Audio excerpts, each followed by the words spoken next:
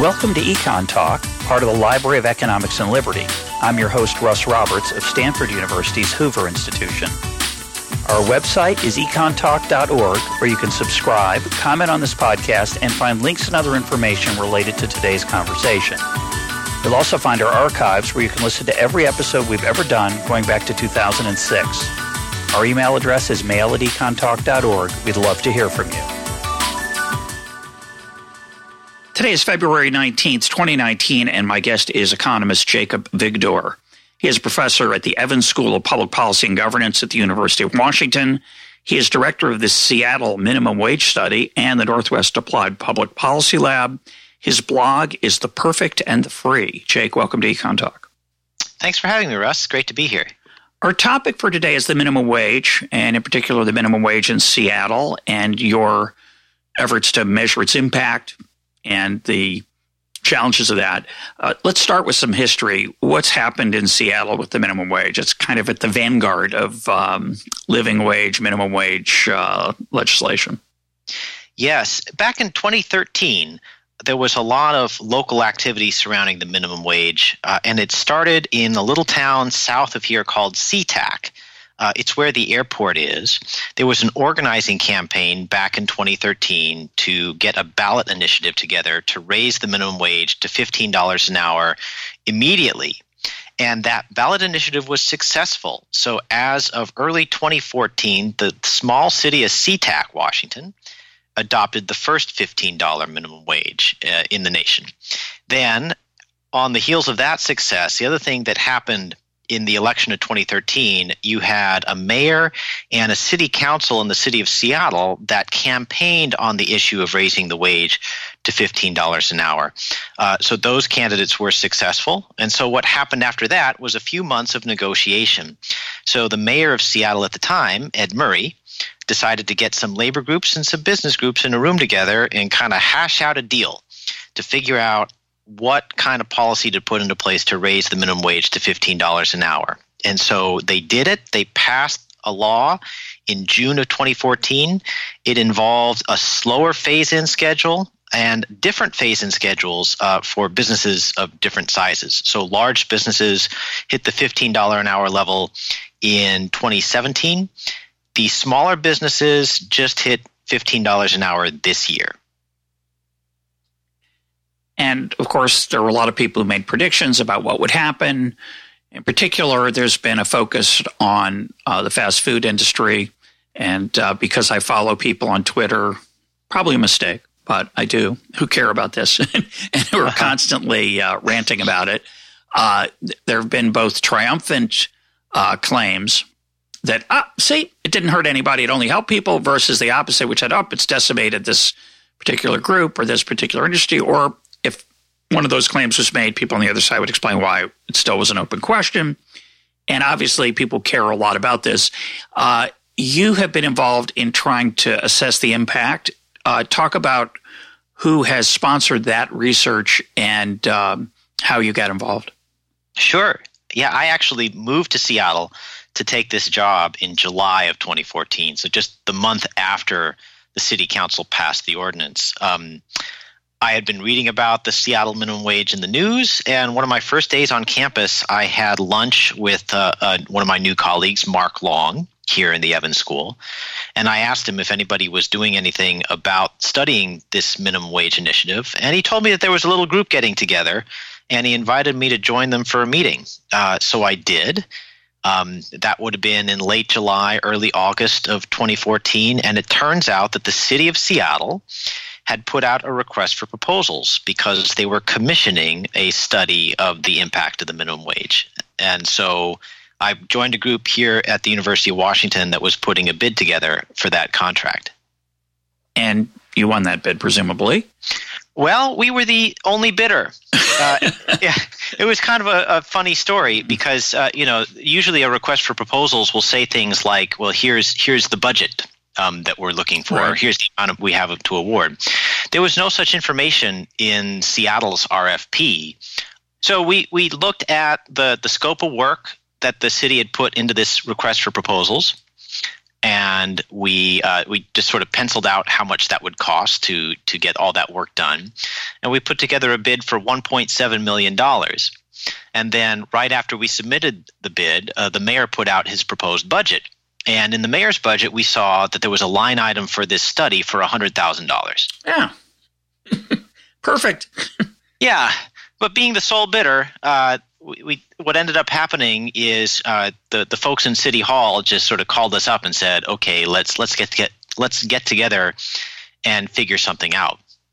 So we went in and negotiated. They actually managed to scrounge up a little bit more money than the $100,000 that they had initially thought of spending. And then we told them, well, we can supplement whatever money you give us with foundation grants. So why don't we just sort of get this project started with a little bit of seed money from the city, and then we'll go out and see if we can raise some more money. And you did, and you've been studying the results in a couple of different places, if I understand it correctly. Is that right? A couple of different studies. So what we've done over the past few years, it's a multifaceted, multidisciplinary effort to study the minimum wage. The part that gets most of the media attention is the data analysis component, where we're looking at unemployment insurance records to try to figure out what's going on in the low-wage labor market here. But we also got a lot of survey and interview work. We've been talking to business owners and managers, and we've also been talking to 50 low-income families that have been trying to make ends meet on the basis of low-wage work here in Seattle. And what's kind of nice is that these different facets of the study kind of corroborate each other and help us paint a more complete picture of what's going on. Now, before you got involved with the study, let's go back to when you were, before you arrived in Seattle even. You presumably had some idea about the minimum wage and its impact. Could you talk about that and how that has affected your analysis, if at all? Like many economists, I had come into this thinking that there were certain issues with the minimum wage. I thought that it was a not very well targeted way of trying to deliver higher incomes to low-income families. I thought that for every dollar that you delivered to a family in poverty, you were delivering additional dollars to teenagers and other workers that we weren't really that concerned about. I was also concerned that the minimum wage would largely be paid for basically by a tax on food, with the idea being that if you look through the supply chain of food from farms to grocery stores to restaurants, all of those sectors of the economy happen to be places where there's a large amount of low-wage labor. And also, those are sectors of the economy where the profit margins are pretty low. So I was concerned that this would end up being passed along to consumers. And so that's sort of where my priors were coming into it. And some of those consumers, of course, are low-wage, poor folks who are going to now pay more for something that's really important. That's right. So if you think about the incidence, what share of a family budget goes to food, that's going to be a very regressive tax, so to speak. And measuring this, the effects on either the labor market or the price of food is, like every economics measurement problem, made more complicated by a whole bunch of factors, one of which is that there are a whole bunch of factors that affect labor markets and prices and employment and wages, but also by the fact that this was an issue that had been discussed for some time. So the other challenge, of course, is that some of the effects may take place before the actual legislation goes into effect because people are anticipating it. So That's right. How did you cope with that? Tell us about the methodology you've used. I know you've used more than one kind in trying to assess. Let's start with the most salient issue that people worry about, which is employment. Yeah. Well, the thing that really helped us out and what really changed my mind about whether this project was really worth spending a lot of time on, Washington State has administrative data that capture how many hours people work in a calendar quarter. And that was kind of a game-changing piece of data for us because it meant that we could actually compute what people's hourly wages were. Whereas most studies that have gone before this have not really had access to information on how much people earned per hour on sort of a systematic basis throughout the economy. So our data came from Washington State, and so basically our strategy came down to comparing the employment patterns in Seattle to comparing employment patterns in other parts of Washington State. And so that was a central challenge for us, is trying to figure out what parts of Washington State give us the best idea of what might have happened in Seattle if the minimum wage had never gone up. And how'd you go about doing that? Well, we tried a number of different methods to start out. So the classic way to do this in the minimum wage literature is to compare the place that raises the minimum wage to someplace next door. And that goes back to the Card and Kruger paper in 94, which compared Pennsylvania and New Jersey. So we tried that. We tried comparing the city of Seattle to the area just outside the city and to counties that were a little bit further away. We found some issues with those methods, with the standard kind of border discontinuity methods, because they didn't pass falsification tests. Explain. That steered us to using synthetic control methods. But explain what you mean by falsification tests. What was wrong with the, say, suburban areas outside Seattle that weren't, where the legislation wasn't in place? Yeah. So the basic idea of the falsification test, if the areas right outside of Seattle are a good control for the city of Seattle, then what you do, and what we did, was try to run the same methodology, but using data from before the minimum wage increased. And then, there we would expect to see effects of zero, because there really is no difference in minimum wage between the quote-unquote treatment and quote-unquote control regions. But when we did that using Seattle versus the areas immediately outside Seattle, we saw that there were these large effect estimates even when there was no policy on the horizon. So that led us to think that underlying trend difference between the city of Seattle and the immediate suburbs of Seattle that make the suburbs kind of a poor match for the city. So this could be an example, like, just to make it concrete, that employment could have been growing in Seattle while it was shrinking in the suburbs, which would make it, or could be growing for a particular type of labor while it was shrinking in the suburbs for that type of labor, that level of skill, that segment of the labor force, and then you wouldn't essentially wouldn't be controlling for the differences between the two areas. Too much else was going on. Yeah, that's right. And if you want to tell a bigger story about what's going on, since the 1980s, a lot. If you go back 50 years and track the time period from, say, 1960s to the 1980s, that was a period of time where the suburbs were growing and the cities were shrinking, and Seattle was definitely part of that trend. But then since the 1980s, people are actually coming back to the city, and the city is enjoying a lot of population growth. The labor market is doing very well here. And so the city is actually doing better than the suburbs by a lot of measures. And since they don't match each other in various types of differences that might matter for the labor market, you weren't able to use that as your effective control group. That's right. We didn't really feel confident about that methodology. And so we tried something different, the synthetic control method. And explain that. So when you do synthetic controls, basically you're just looking around in our case, the state of Washington, and trying to identify parts of the state of Washington that have a strong track record of matching the employment trends in the city of Seattle. And what we discovered when we did that is that the best matches for the city were not really the inner ring suburbs that were closest to Seattle. They were actually on kind of the outskirts of the greater Puget Sound metropolitan region. So what you might call the exurbs. So these were places that were actually growing kind of fast because they were reflecting the population growth of the region. And that was the best match for a city which is also exhibiting population growth. So in the state of Washington, the synthetic control pointed us towards areas that were down near Olympia on the south end of the sort of urbanized region, and areas up near Everett and Marysville on the north end of the region, and some parts of the state near Spokane as well. And so these, using about 10 years worth of data from before the minimum wage went into effect, we were matching the employment trends, the peaks and the valleys over a period of time from about 2005 to 2014.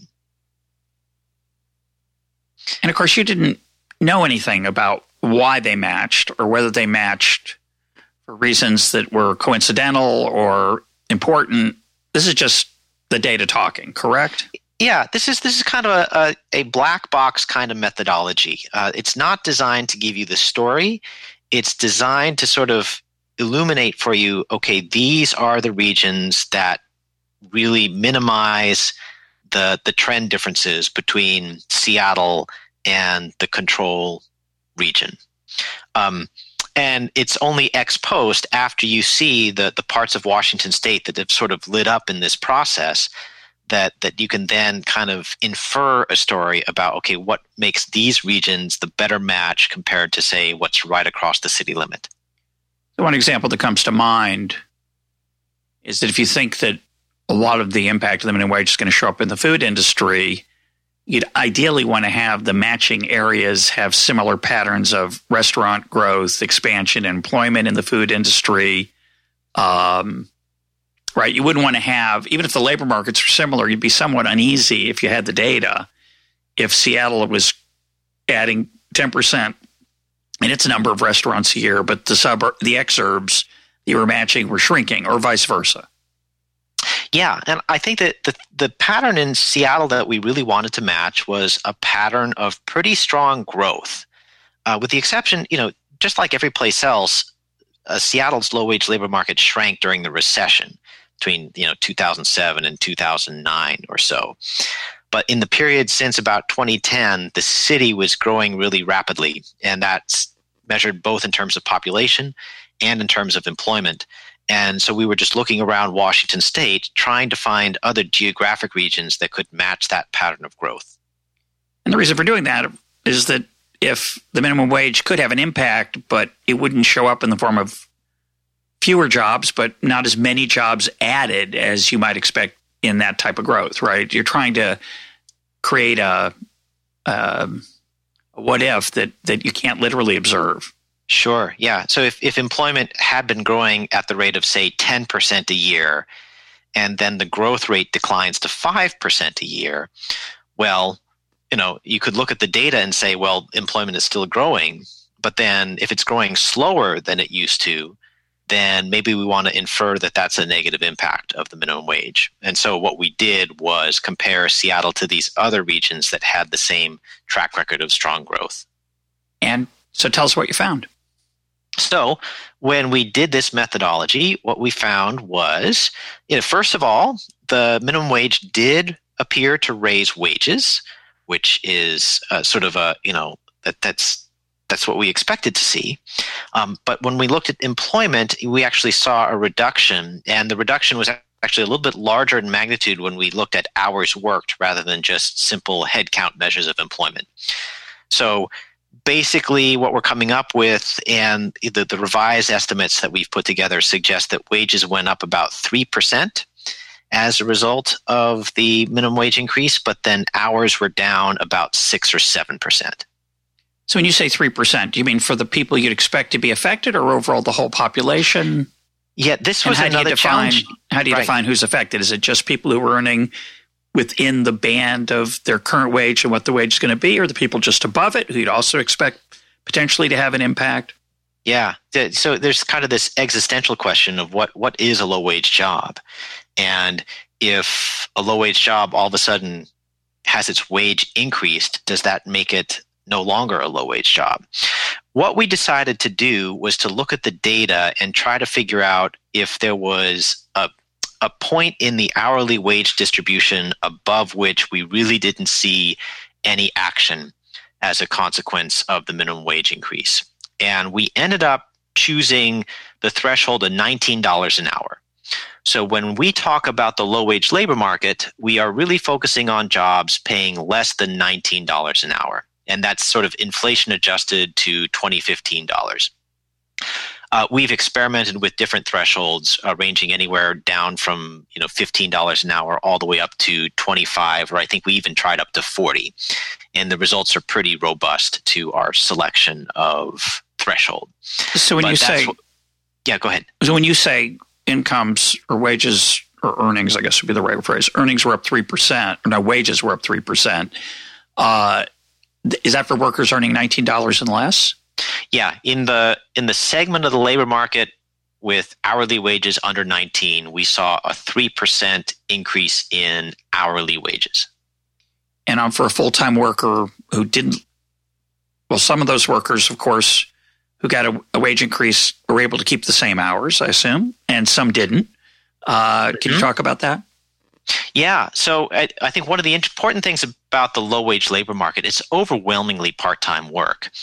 Some of the work that we've done with the data, we've seen that amongst people earning the lowest wages, only about 10% of them are looking like they work 40 hours a week consistently for periods of more than 6 months.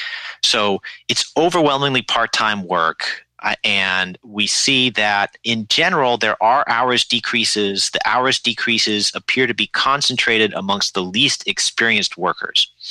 And in fact, the work that we've done suggests that a lot of the impact of the wage policy has been not necessarily affecting people who already had jobs, but it's reducing the rate at which new workers enter the labor market. And that's consistent with other work, I think, that's been done out of is it Texas A&M and Jonathan Mears? Is that what they found also? Yeah. So it's kind of interesting that the minimum wage literature is very bifurcated, and there are studies that will show you that there's not really much impact whatsoever, but then there are other studies that show that there are these negative impacts. And yeah, what we are pulling up here is consistent with a lot of prior studies actually sort of that have shown these prior studies examine the impact of minimum wage increases on teenage work, teenage earnings, teenage employment. And there have been more consistent negative estimates there. And so our work is consistent with that. And that's your point about lower skilled workers. And I assume, well, let me ask you this. Do you also have data on multiple jobs? When you say people are working part-time, or some of them working multiple part-time jobs, are you able to tell that? Yeah. Our data have names and social security numbers for everyone. And so if a person is working more than one job, we can track how much they're working across all the jobs they hold. So long as those jobs are kind of above the table, and they also need to be jobs that are traditional wage earning, you get a W-2 from your employer type of jobs. The gig economy, if you are a contractor and not an employee, if you get a 1099 and not a W-2, that employment is not in our data. And you said above the table, so somebody who's getting cash to work on a landscaping project on a Tuesday morning is not going to show up in your data either. Yeah, that's correct. Or another reason that someone might not show up, if you own a business and you are paying people, the work that you put in terms of owning a business is not reported either. But you're probably not a low-wage worker in that situation, or is that not the case? You might have some people who are in the low-wage labor market who transition. So, for example, if you start out doing landscaping work and then you decide that you want to start your own landscaping business, then you might transition from doing wage work to being a business owner. And you might not make so much money for a while until you get your business started. Yeah. Well, you could make a little money or a lot of money, but once you become a business owner, then you stop reporting your earnings to the UI system, and therefore you're invisible to us. So when you say that hours were down 6 to 7%, can you give us an idea of what that means exactly? Because as I hinted at, I'm sure it's true, that's the average, it's not every worker. So what does that number mean? How should I interpret that? Yeah. So if you want to think about a low-wage worker, think about someone who's working maybe 20 hours a week. So our numbers are suggesting that for the typical person who was working 20 hours a week to start, then when the minimum wage goes up, in particular to $13 an hour as of the beginning of 2016, they're maybe getting on average, between 18 and 19 hours a week. So it's a relatively small impact, and we do show evidence that there's a lot of heterogeneity in that effect, that more experienced workers, they may be seeing some reduction in hours, but it's going to be a smaller amount. It's basically less than 5%. So if you're starting out 20 hours a week, you're still getting at least 19 and maybe averaging a little bit more than 19 hours a week. It is the less experienced workers, the people who had a less of a wage history at the time the minimum wage went up, that they're seeing hours reductions that exceed the average. They might be more on the order of 10%. And what's the net impact on earnings, which is hours times wage? So when we look at the low-wage labor market overall, what we're picking up is the amount of money paid out in the low-wage labor market declined. But that's, of course, lumping together. When we looked more specifically at the trajectories of individual workers with differing levels of experience, we found that the more experienced workers were coming out ahead, and on average they were taking home, or not necessarily taking home, but their paychecks were reflecting an extra about $20 a week. The less experienced workers who at least had a job to start with were more or less breaking even, that their increase in hourly wages was being pretty much offset by a reduction in hours. And then the big losses in terms of much lower pay would be amongst the workers who hadn't even entered the labor market yet when the minimum wage started to increase, because they were finding it harder to find any work at all.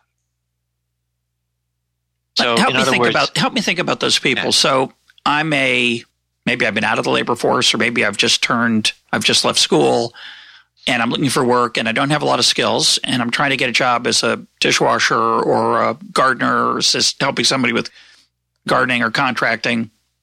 And you're saying I'm not going to find the work to start with? Is that the issue? Yeah. So there are lots of job openings in Seattle, but the general pattern is that employers are emphasizing experience. And, as economists, we tend to talk about skills, but the number one skill that you can have if you're a dishwasher is experience being a dishwasher.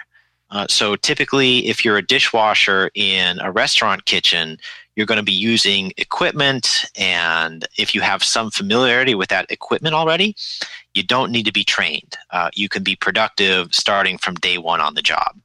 And that's really what employers are emphasizing. They are really interested in hiring people who have familiarity with the job already, who do not need to be trained on the job, because on-the-job training is an investment, and at $15 an hour, that investment doesn't make sense from the business owner's perspective. Or that's your supposition. Now, you said you've augmented some of the statistical work with some interviews and what we might call a more sociological case study approach. Is that what people say, or is that your guess? And even if they say it, they may not really. It just could be a story they're telling, right? It could be a story that they're telling, but the story is consistent with the data that we're picking out. But basically, one of the things we see in the low-wage labor market, the turnover rates are very high. And particularly amongst teenage workers, many of whom are just looking for a little bit of summer employment or just a few hours. From the employer's perspective, that's a riskier proposition. To hire someone who is young, who doesn't necessarily have a work history, they're not necessarily going to be reliable.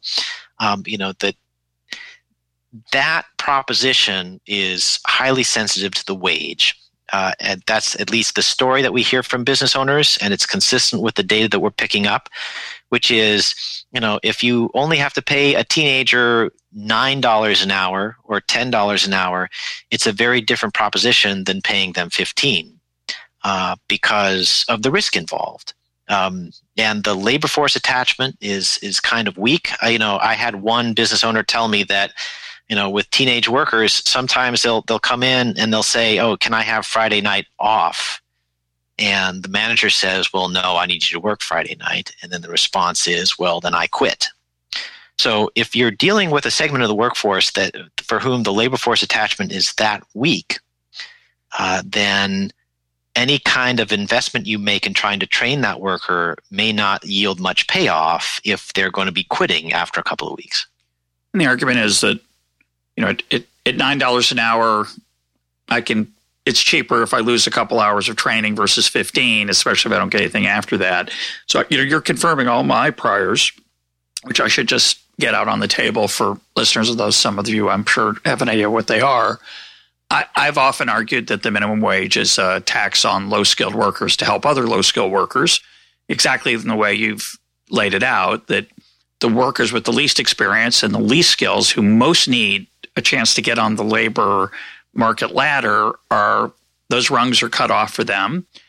There is a benefit to people who keep their jobs or who keep their hours or who have small reductions in hours, and that it's kind of a brutal way to improve the income of low-skilled people. Now, on the other side, you could argue, I wouldn't, but you might, that, well, this is exactly what we want because we don't want to help teenagers.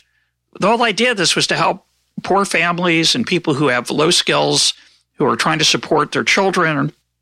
And as a result, it's not so bad that teenagers can't go work. They're going to get back into school so they don't make any summer money. What's the big deal? Yes, you could argue that what we have in the low-wage labor market is a combination of some workers who have a family to feed and are really looking for money that they need to survive, competing against workers who, really they're trying to gain experience. That's really important for them. If they make some money, hey, that's great, but they don't need the money to survive. And so the consequence, if you think about it, if you are trying to get a job in part so you have some experience to put on your resume so that it's easier for you to get more work down the road, your reservation wage, if you have all of your sort of life covered by your parents or by your family, your reservation wage is going to be really low. And so this is reservation wage being the amount you're willing to accept to just take that first hour. Yeah, that's right. That's right. I mean, so you have a lot of the young workers, college age workers who do internships and unpaid internships. And part of the message there is, they really value getting the experience and the money, they can do without.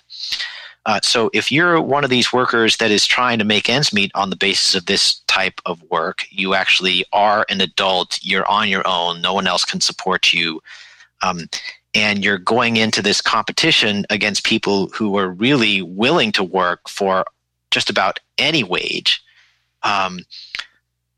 it's going to make things more difficult for you. So you could look at the minimum wage as a way of – so if we think of the minimum wage – as a policy that basically prices the least experienced workers out of the market.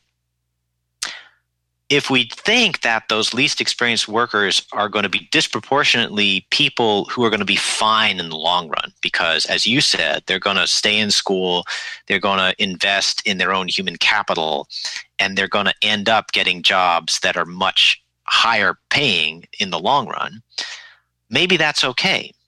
I think that if you look around the city of Seattle, Seattle is the city with the second lowest percentage of teenagers in the population in the U.S.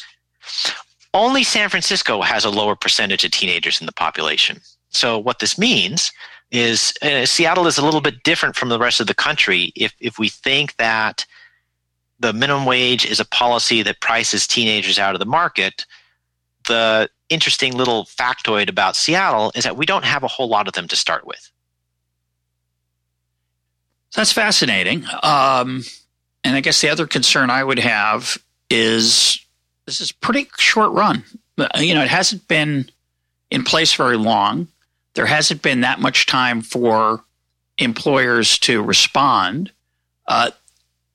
And of course, the minimum wage is actually going up to $16 was that January 1st this year? Yeah, for the large employers in Seattle, the current minimum wage is $16 an hour.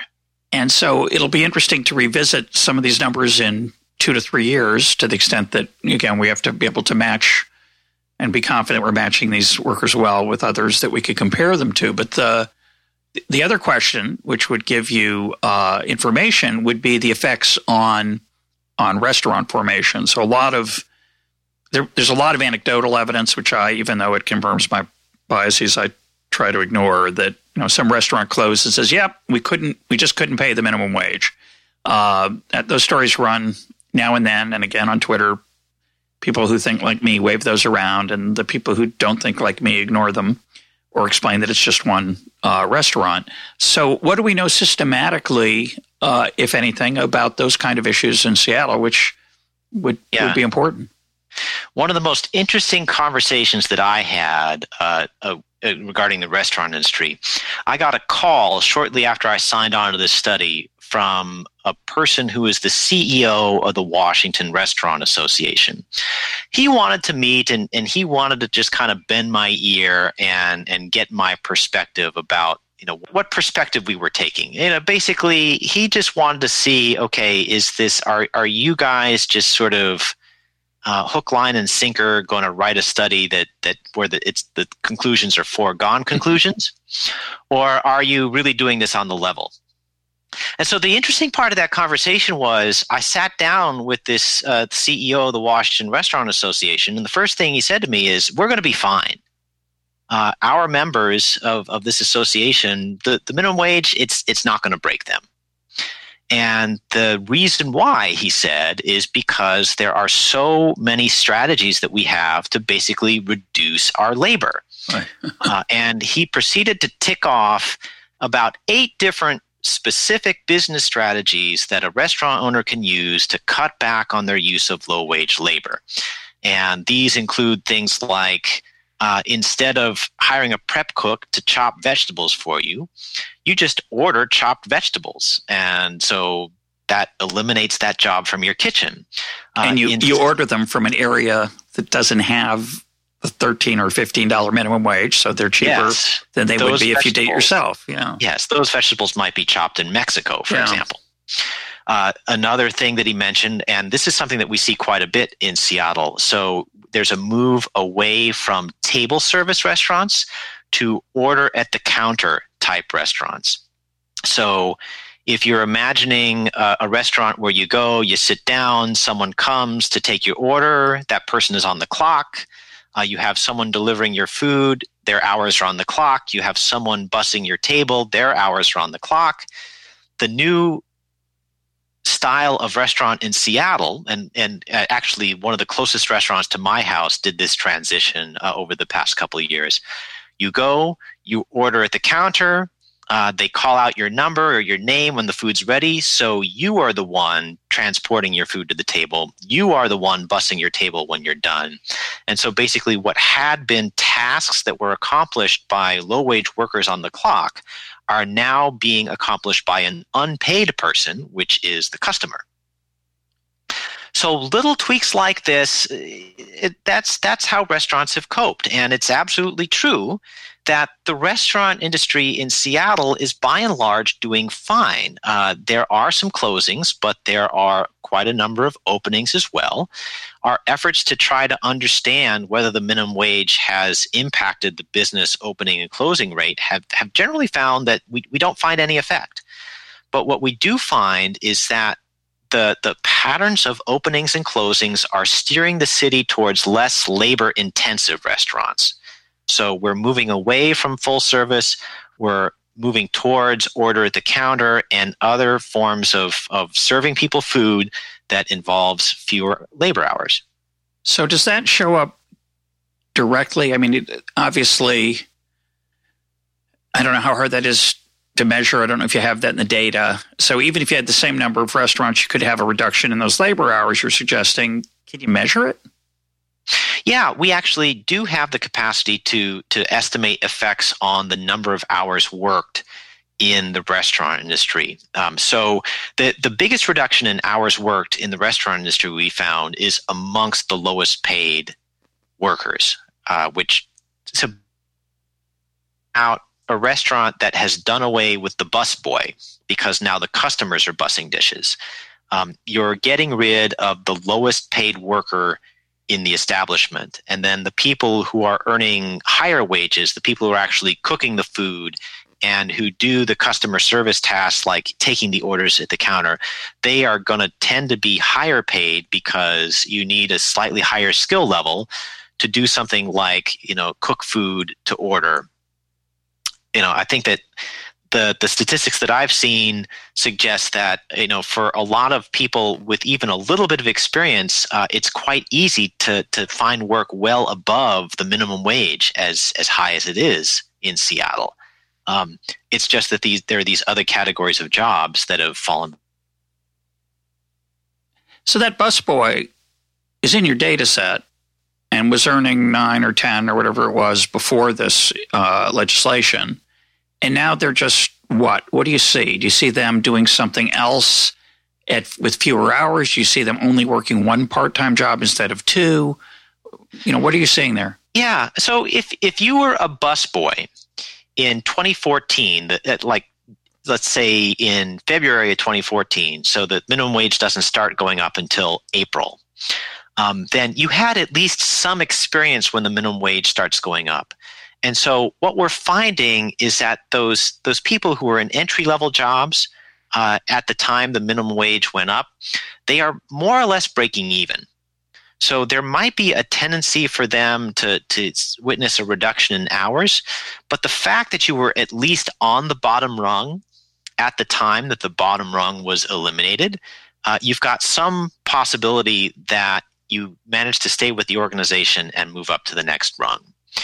And what the data are suggesting to us is that the people who are really coming out behind, it's not the busboys of 2014, because the industry is such that if you were a busboy in 2014, it's very common for you to have moved up in the world by 2015 or by 2016. The people who are falling behind are the people who would have been hired as the busboy in 2016 or 2017. By 2017, someone who was hoping to be hired for a busboy type position is going to discover that many restaurants have eliminated the job category altogether. And the people who had the title of busboy as of 2014, they by and large are at least breaking even because it's fairly natural in this industry to move up from the position of busboy once you learn the business a little bit better, once you learn a little bit more, to join the wait staff or to join the kitchen staff. And you've got some familiarity with the boss, and they might know that you're reliable and all those things that are intangible and can't be measured.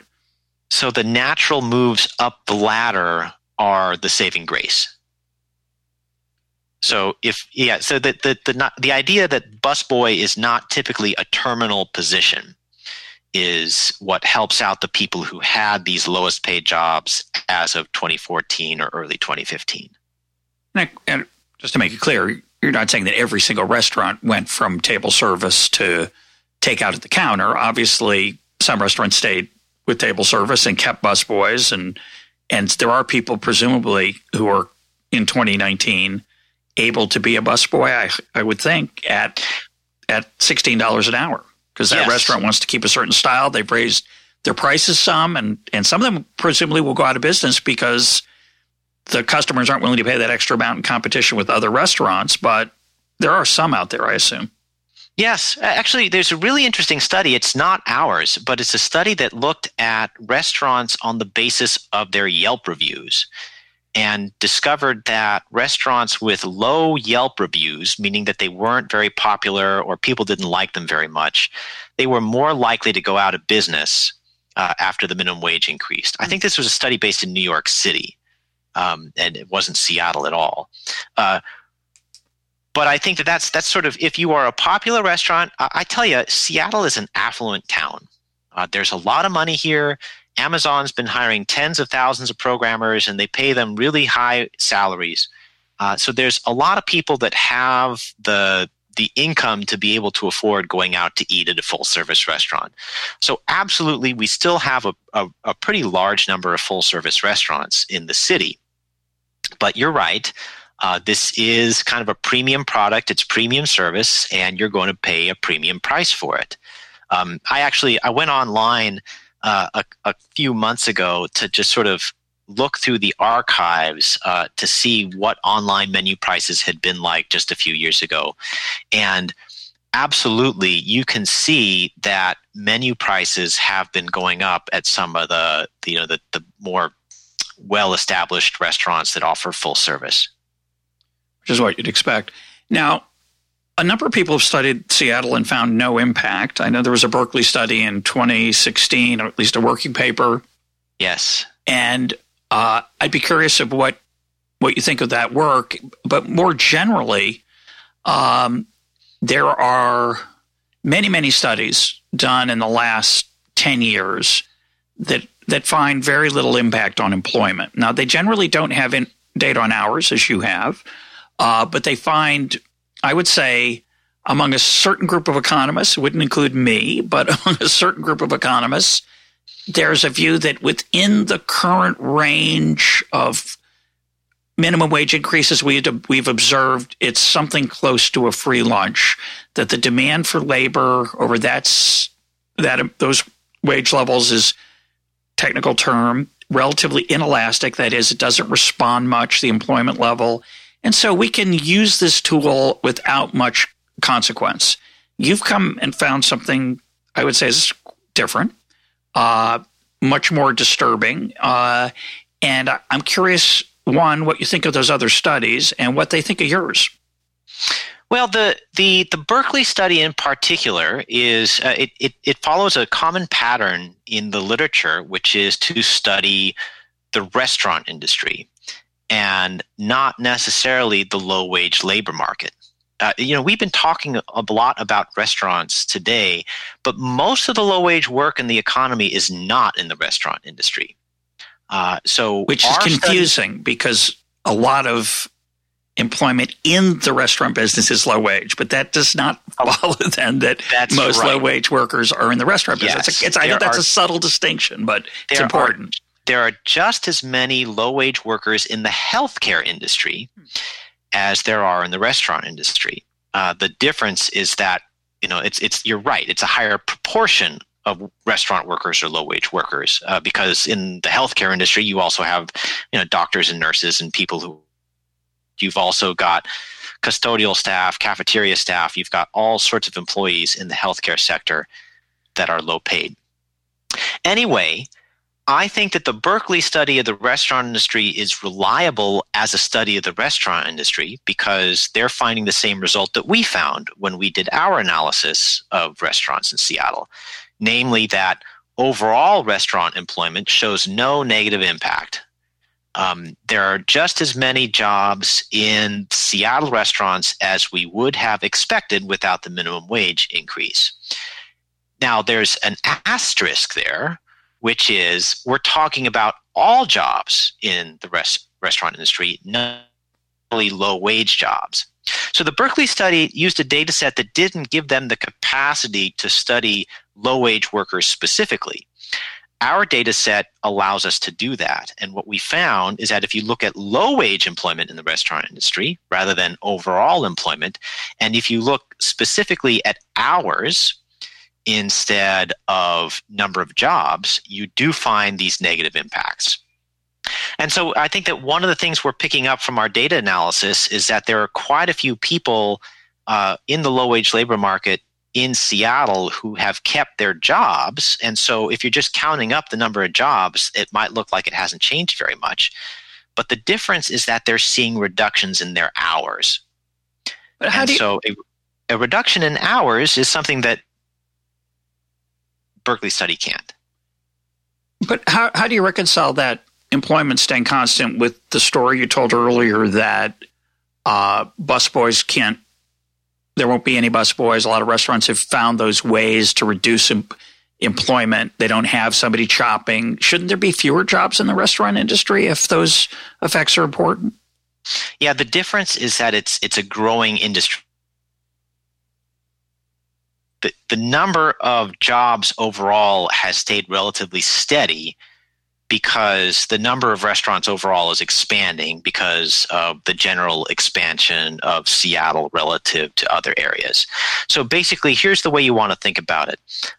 Imagine a world where there's 10 restaurants and all of them employ some relatively highly paid kitchen staff, some relatively highly paid wait staff, and a busboy. The minimum wage increases, and some of those restaurants sort of get rid of the busboy and have the customers bus the tables. But at the same time, the number of restaurants expands. And so what you could observe in that situation is that overall employment in the industry stays relatively constant, but the amount of low-wage employment, if the busboy was the only low-wage employee to begin with, declines.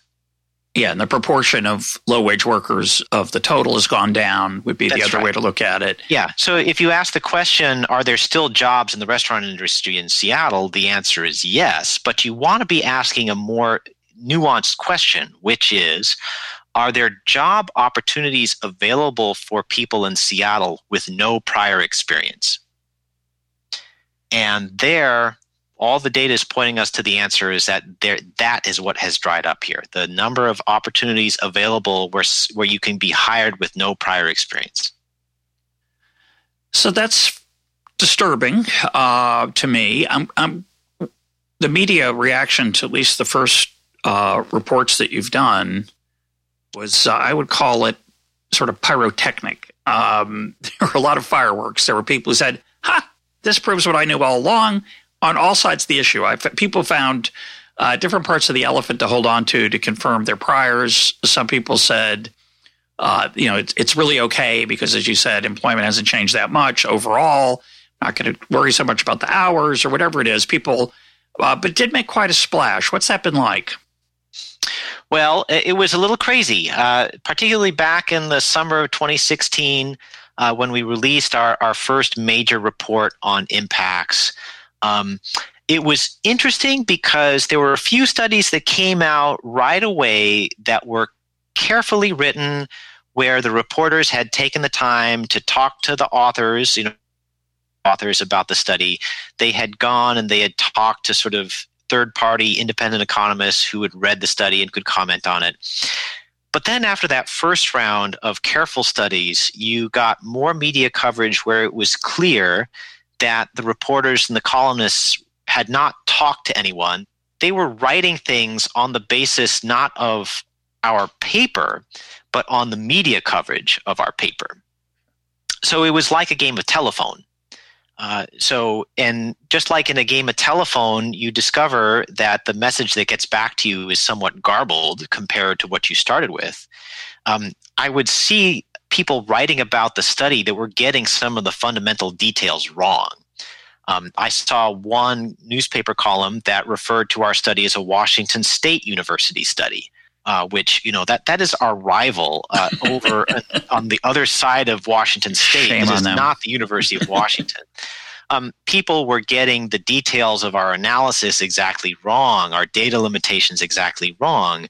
And I think that one of the things that we learned in working on this study, and is sort of a humbling life lesson, is that ultimately you can't control what other people say. So let's think about some meta questions for a minute. And maybe you can provide some data on these questions. We talked at the very beginning about what you did to try to control for what was going on in Seattle that was not related to the minimum wage. Now that we've had the conversation for a while, people can hear and understand that if the area is growing and the number of restaurants would be growing a lot, even if there hadn't been a minimum wage, they might be growing still after minimum wage, but not as much. And the type of jobs available in those restaurants that are low skilled would be maybe not growing nearly as much. And you're trying to tease that out by comparing the growth in Seattle, where the minimum wage was passed, to areas that are where there isn't this increase in the minimum wage, but they're, quote, like Seattle. And someone could argue, and I often do, that's just a wild attempt. That's the best you can do. I understand. You've got to do the best you can, one could argue. But the question then becomes, how reliable are these conclusions, even when they, in this case, confirm the way I'd like to look at the world? And I wonder, when I hear results like these, one of the things I always want to know is, how many regressions did you run? How many times did you tweak and fiddle with the variables that tried to control for things? How robust, how sensitive were the results to these kind of changes? And how many of the findings ended up on the floor that I don't get to see because they didn't make it into the final report, but you somehow convinced yourself that they were not reliable or not representative? Give us some of the flavor of that, the kitchen. Yeah. So there were a number of things that we did because, of course, the first people that we have to convince are ourselves. So I talked a little bit about the synthetic control methodology that we use, which is basically picking out other regions of Washington state that have a good track record of matching employment trends in Seattle. We used an entirely different methodology called interactive fixed effects, which showed largely the same results. I mentioned a little while ago that we had to sort of pick a threshold and say a low-wage job is defined as under $19 an hour. We tried different versions of the analysis, trying anything from 15 to 25. The results were consistently pretty similar. The way that we tried to do things was to keep our hands above the table. And what ends up being in the paper are a lot of appendix tables and figures and footnotes that describe some of these alternate specifications that we tried. We tried looking at the restaurant industry specifically. There's more information in the paper about industries that had these funky patterns that we had to exclude from the analysis because we think that there was something else going on. But with this paper, it's really kind of a what you see is what you get endeavor.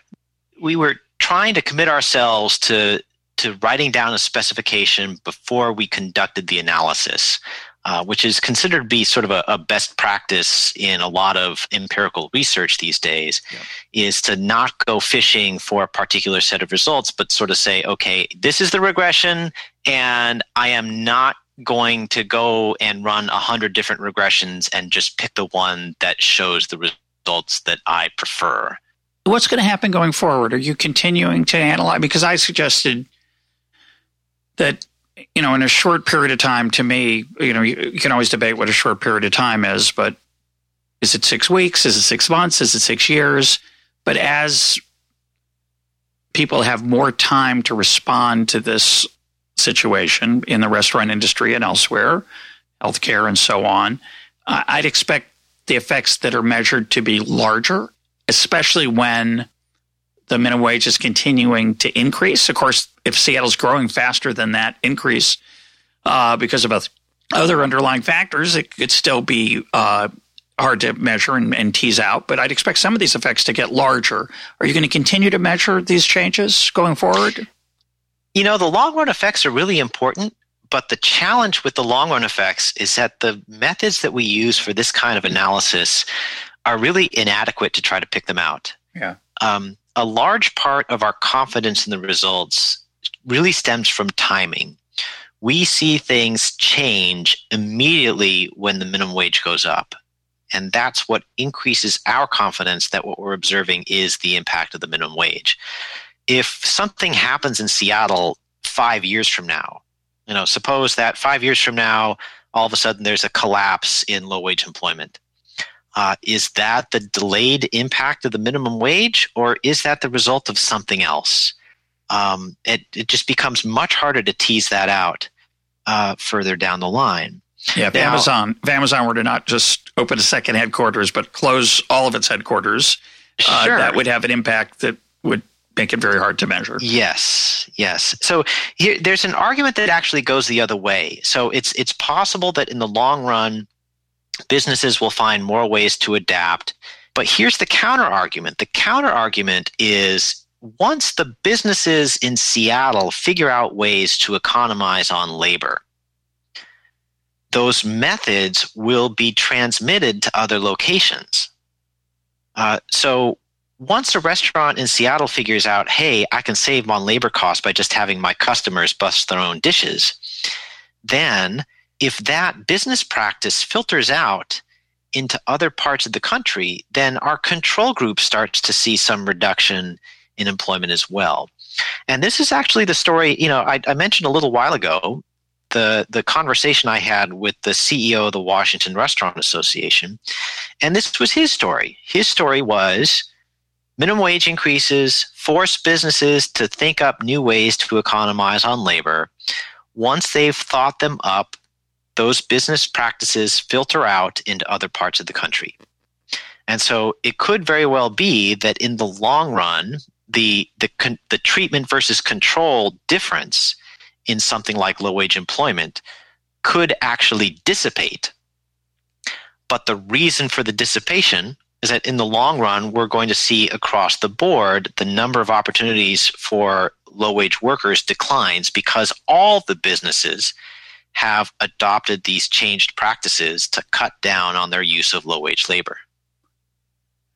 Yeah, the only problem with that theory, I'm sympathetic to that point, obviously, but in general, people don't like to bust their own tables. And so restaurants that try to, quote, adopt this practice as a way to save on their labor bill, even in areas where there isn't a minimum wage, are going to find they're going to struggle to attract clientele and customers because other restaurants won't do it. And so for me, it reminds me of this one area of change we haven't talked about is technology and automation, which is another way you can cope with an increase in labor costs. And sure. I've always argued that the minimum wage speeds up the substitution of capital for labor. It speeds up the substitution of robots and artificial intelligence and other forms of economizing at the expense of labor. And there's no reason we should want to do that. It's not necessary. Some people say, yeah, that's a plus because then we can figure out all these new techniques. Yeah, it's a plus, yes. Except it hurts people who are below skills. It's a horrible. We don't want to encourage that. That's not a good thing. So those are not free to the employer, those savings. They come at a cost sometimes. Obviously, if I'm indifferent between busting my own table and not, if I'm indifferent between greeted by a person versus opening a mechanical door where some food's waiting for me, then those things will happen. I am indifferent between somebody automatically deep frying a robot deep frying French fries and a human being because I don't even usually see it.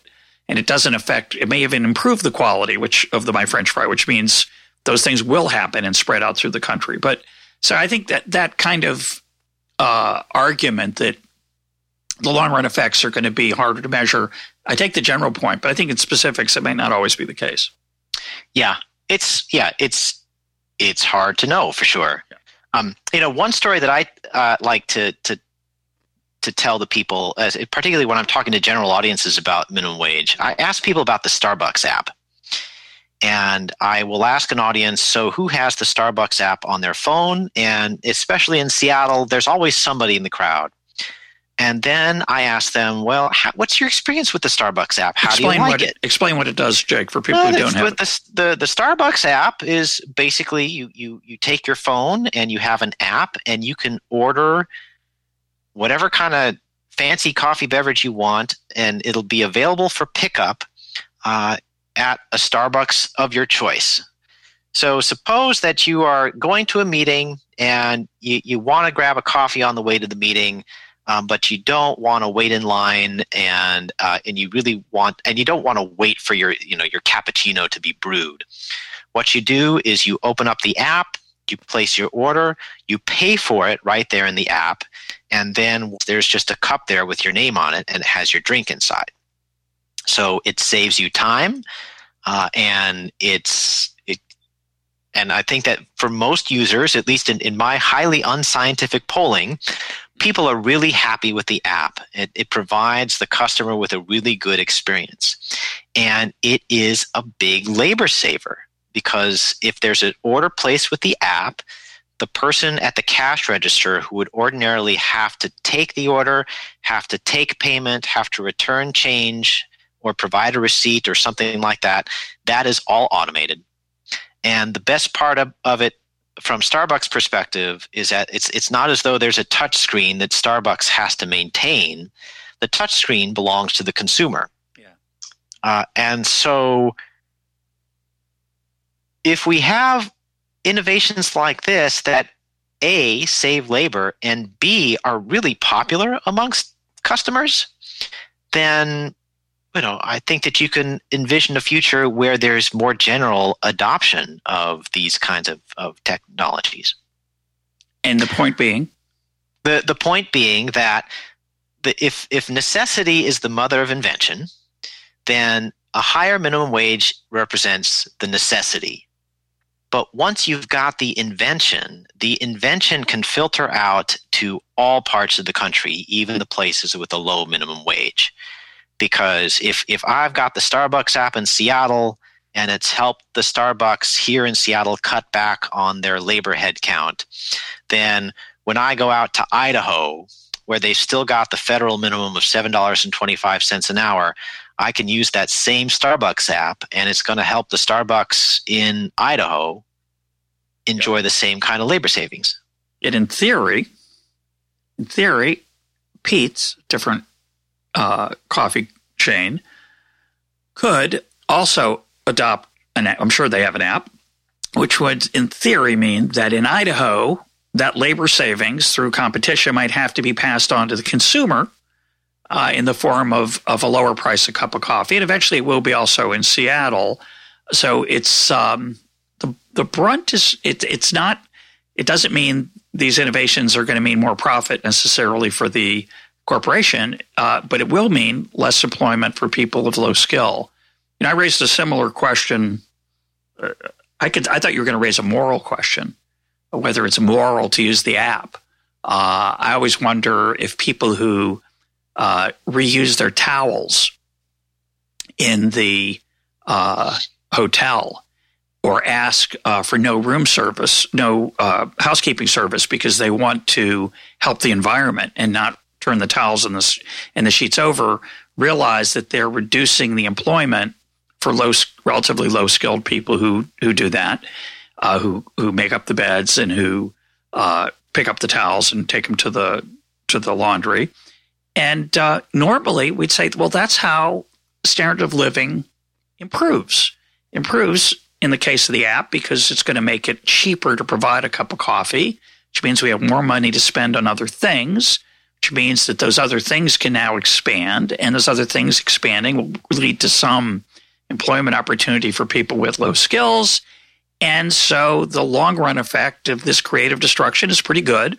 And in the case of the towels, we get a cleaner environment. It's true there's lower skilled workers, but at least there's maybe going to be something else going on up, because the hotels now maybe will lower their wages, their costs of the room through competition, et cetera, et cetera, et cetera.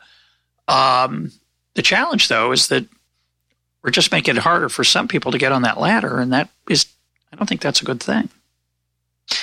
Well, I think the message for... Or I should say that more carefully. We're speeding up the rate at which people with low skills have to have a hard time, and it makes it harder for, say, the educational process to compensate for that, and it's not doing a very good job anyway.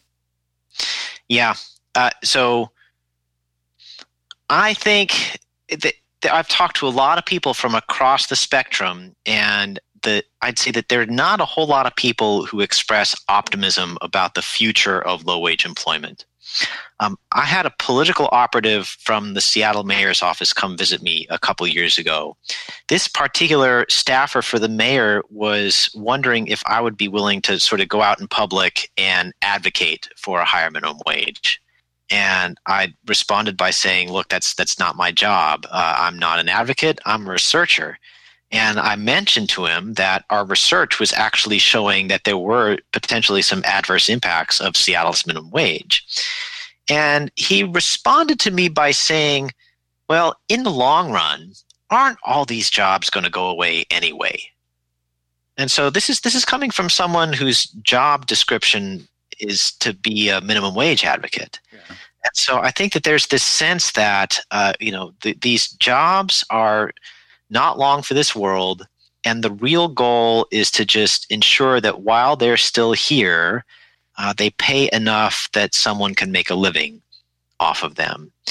And if the policy interventions that we use sort of hasten the demise of the low-wage job, then that maybe doesn't bother some people so much, because I think you just have to say to yourself, well, the technological innovation, we'll find a way to get these people into new lines of work. And we'll find, maybe we'll figure out how to better train people for a wider variety of high-skilled jobs.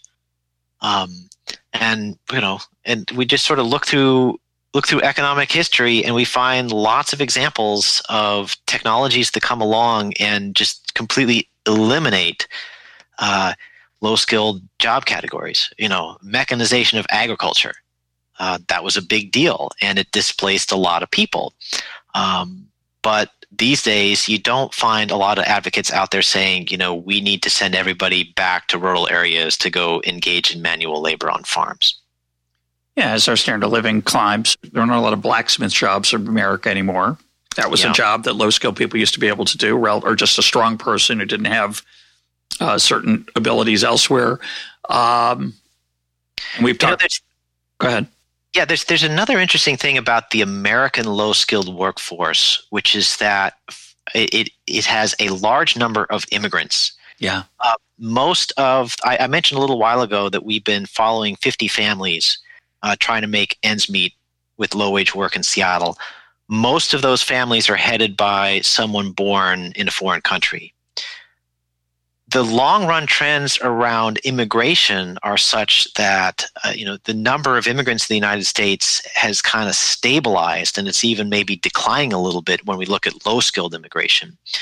So one of the factors that may help us transition to a world where there is less low-skilled work is the fact that, particularly in a country like the United States, our low-wage workforce, which for many years was fueled by immigration, as immigration starts to wane, the supply will be reduced sort of around the same time that the demand is reduced. So maybe this becomes a natural transition.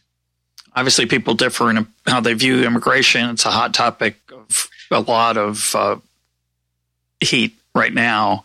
Yes. But from my perspective, while it's true that low-wage workers coming from elsewhere don't do great when they get here, they often do great eventually.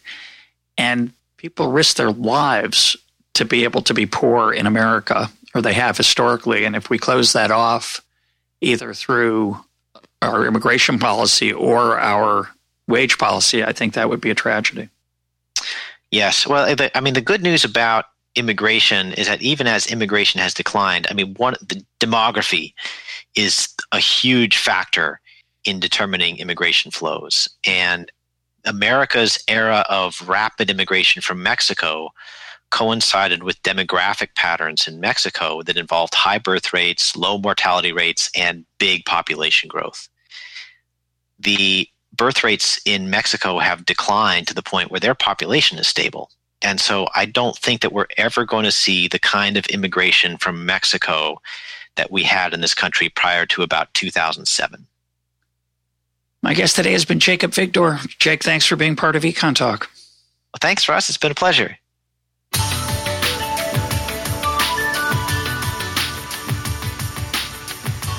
This is Econ Talk, part of the Library of Economics and Liberty. For more Econ Talk, go to econtalk.org, where you can also comment on today's podcast and find links and readings related to today's conversation. The sound engineer for Econ Talk is Rich Goyette. I'm your host, Russ Roberts. Thanks for listening. Talk to you on Monday.